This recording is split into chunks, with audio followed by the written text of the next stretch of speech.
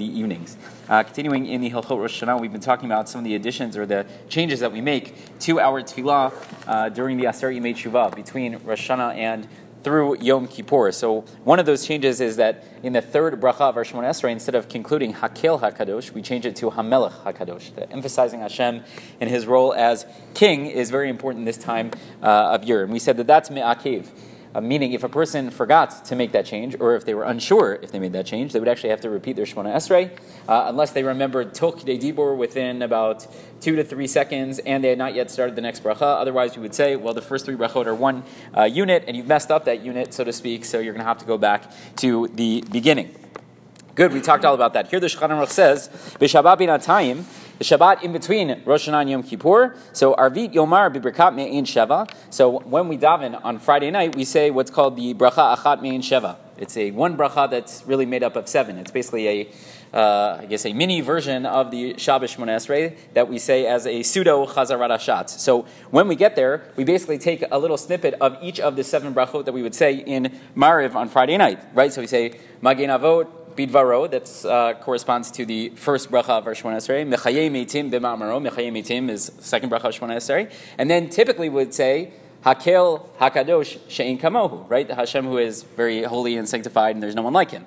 So says the Shulchan Aruch, when we get to that Hakel HaKadosh She'ein Kamohu, we should change it to HaMelech HaKadosh She'ein Kamohu, because that is in place of the third bracha of the Shemona Esrei. So therefore we want to change it from Hakel HaKadosh to HaMelech HaKadosh, just like we would in our personal Shemona Esrei. The Ramah says, V'hu adinim charosh shana b'Shabbat. So too, if Rosh Hashanah and Shabbos coincide, so we're going to say the bracha Achat Me'ein Sheva at Mariv. So there also you're going to change it to HaMelech HaKadosh. And he says V'chotei Mishal Shabbat Levad. Don't worry about that for right now. V'chein kishachal Yom Kippur b'Shabbat. Similarly, if Yom Kippur falls out on Shabbos, we would also make that change. Interestingly, the Mishnah Berurah says V'im ta'av Amar Hakel HaKadosh. If a person didn't make the change, and again we're not talking about in the personal Shemona Esrei, we're talking about this bracha Achat Me'ein Sheva. So if they didn't make that change, Yesh Deyot it says there are some opinions that maybe you would have to say it again. You would have to repeat it. Similar to if you didn't make the change in your personal Shemona Esrei, we would make you repeat your personal Shemona Esrei. V'dafkim siyem habracha. That's only if you made it all the way until the end. But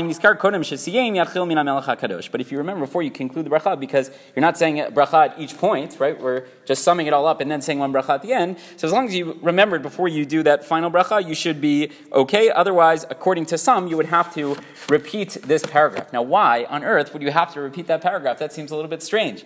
So we've talked a little bit in the past, about what the nature of this bracha Achat Me'ein Sheva is. What's the nature of this pseudo repetition of the Shemona Esrei that we do on Friday night? So there seems to be, an understanding that it was meant for the latecomers. None of us can relate, but we know that there are such people out there that come late to davening. So there's a little bit of a dispute as to what purpose it served for the latecomers. So one possibility is we didn't want the latecomers have to walk home by themselves. That could have been potentially dangerous. So what we did was we figured we'll stall a little bit. We'll stall. The tzibur will, even though we're in theory done with our davening, we'll do this little paragraph. It'll give the latecomers some time to catch up, and then we could all walk home together. Everyone's safe and sound. That's one possibility. The other possibility to look at it is, again, it is for the latecomers, but not that we're stalling so that they can, catch up, so to speak, but instead they're actually going to fulfill their obligation of saying their Shabbos Shemona Esrei, their Mariv Shemona Esrei, with that, pseudo half, sum up version, the bracha Achat Me'ein Sheva, which is fascinating. Now, there's 2 different ways to look at it. Are we stalling and it's just, we're allowing people to catch up, or are they actually going to fulfill their obligation by saying it? So what would be an important practical consequence? Well, let's say they didn't make the change of Hakel HaKadosh, right? And they said Hakel HaKadosh instead of HaMelech HaKadosh. So if it's just, we're stalling so that they could catch up, so who cares? Not the end of the world. If you didn't get it right, too bad. Usually someone yells it out anyway, so, we get it. But if you didn't, it's not the end of the world. It's just a stalling tactic. So go on with the rest of your life. You don't have to repeat it. But if you're actually fulfilling your obligation by saying the bracha Achat Me'ein Sheva, so then you would have to make that change, right? That's in theory what you would argue, and that's probably what these machloket is all about. When we say that some achronim would say maybe you would have to repeat it if you didn't catch it, and others would say you don't have to repeat it because, again, there's 2 different ways to look at it. Just interesting because some want to argue a little bit differently. They want to say that no, you don't have to repeat it. You don't have to repeat it. It doesn't make a difference. Even if you do follow the opinion that says that we're fulfilling our obligation, or the latecomer, so to speak, is fulfilling their obligation during that, you still wouldn't have to repeat your Shemona Esrei. You wouldn't have to repeat this bracha Achat Me'ein Sheva if you didn't make that change.